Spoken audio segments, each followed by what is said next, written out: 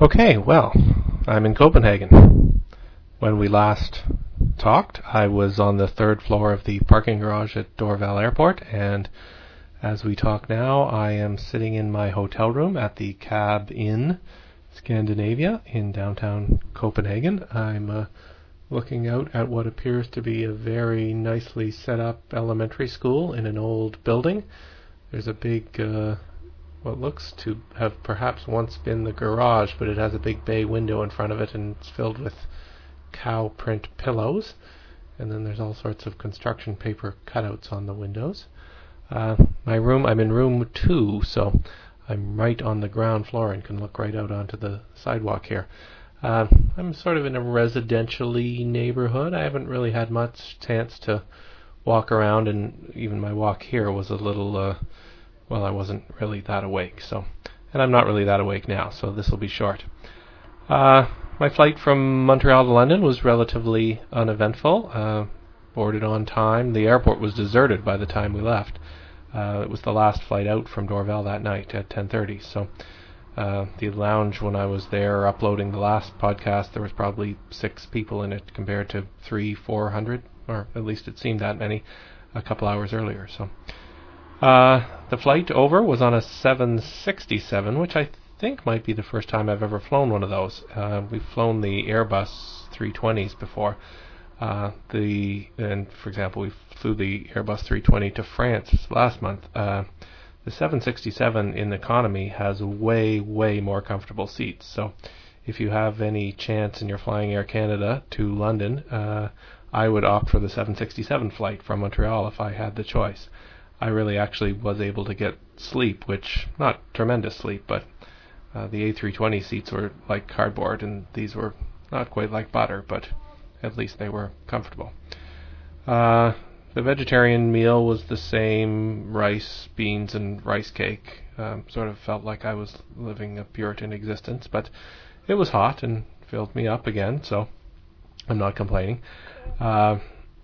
I did realize one thing. The flight, usually when I've taken flights to Europe, or I sound like I do this every day, but the past 4 times I've taken flights to Europe, I've left on a flight that usually leaves around 6, 7, 8 o'clock.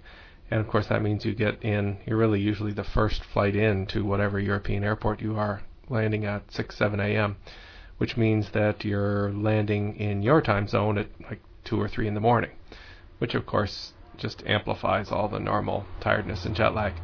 The advantage of flying from Montreal to London and leaving at 10:30 means you get to London at 10:30 the next morning, and that makes it 5:30, 6:30.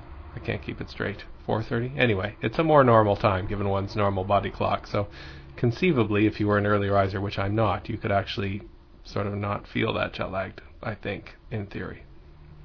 Anyway, Heathrow was easy because I didn't have to change terminals, although I did find that you have to go through security, even though you're just going out of one gate and in another. It's a special sort of inner security, but the laptop comes out in the whole 9 yards.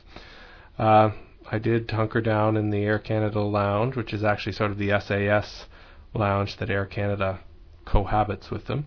And I did in fact find that it does have showers even in the departure lounge. Although I didn't have enough time to actually have a shower, but next time I'll remember that. And it's the usual, it's what you might expect an SAS lounge to be: lots of bleached wood and herbal tea. It was only in London for a couple hours, and the SAS flight to Copenhagen left on time. It was quite a contrast, actually. It was an MD-80, an old McDonnell Douglas plane, the same planes I think that Jetsko used to fly, if I'm correct. And actually Jetsko, I think, used to advertise them as being quieter. They didn't seem to be all that quiet, perhaps because I was seated in row 32, and if you looked out my window, the engine was right there. And I don't mean 25 feet away strapped to the wing. I mean, if I could open the window, I could have touched the engine. Actually, for an engine that close to you, I would have thought I would have rattled my brain apart, but it wasn't that bad, but it certainly wasn't whisper quiet.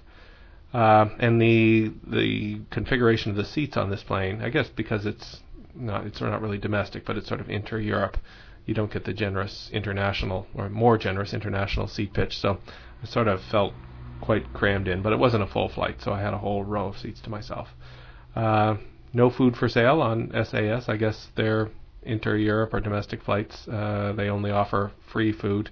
Actually, sorry, I'm confused. The jet lag showing through.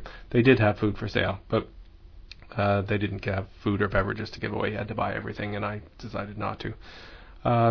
Got a little bit of sleep on that plane, and then arrived on time around 3 o'clock Copenhagen time here.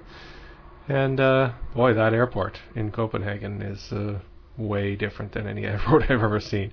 It's wood floors. It's a quiet airport, they call it, so there's no boarding or departure announcements at all. So it's not quite, you couldn't sleep there easily, but it really shows you how noisy most airports are. Had to go through customs there, and just like in France last month, it was just a stamp of the passport and welcome to Europe and no questions or anything else. Down to the end of the departure hall, bought a ticket for the train into Copenhagen. Sort of got suddenly perplexed by the fact that everything was in Danish, although there was often, and is often, I think I've experienced even since then, little English translations in yellow underneath the big Danish.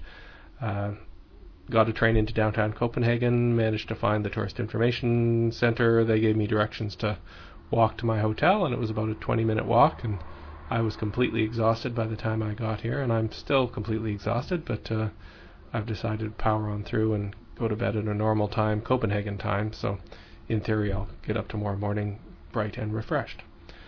I guess that's about it. It's beautiful and sunny here. There are bicycles absolutely everywhere. I'll try and take some pictures of those. And in fact, there's this scheme where you can stick I think it's a 20, I'm not even sure what the coins are called, a 20-cent kroner thingy coin in the bicycle and drive it around, and then it's sort of like the shopping cart system at Loblaws in Canada. You bring the bike back to another similar place and stick it back in, and you get your money back.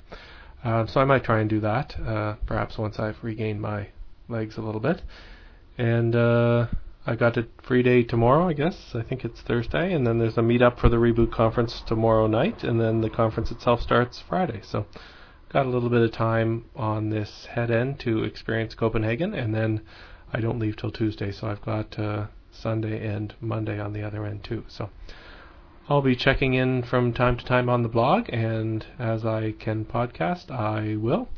I noticed when I was doing some testing that the microphone or the Mac or the iMic, the buzz has returned. I'm not sure where it's coming from. I've tried to turn off all the electronics in this room, but and I'm not even sure if it's still here. But if you notice a buzz in the background, I apologize, and I will try and isolate it for my next recording. Anyway, this is Peter Rukavina in Copenhagen. It's Wednesday, June the 8th.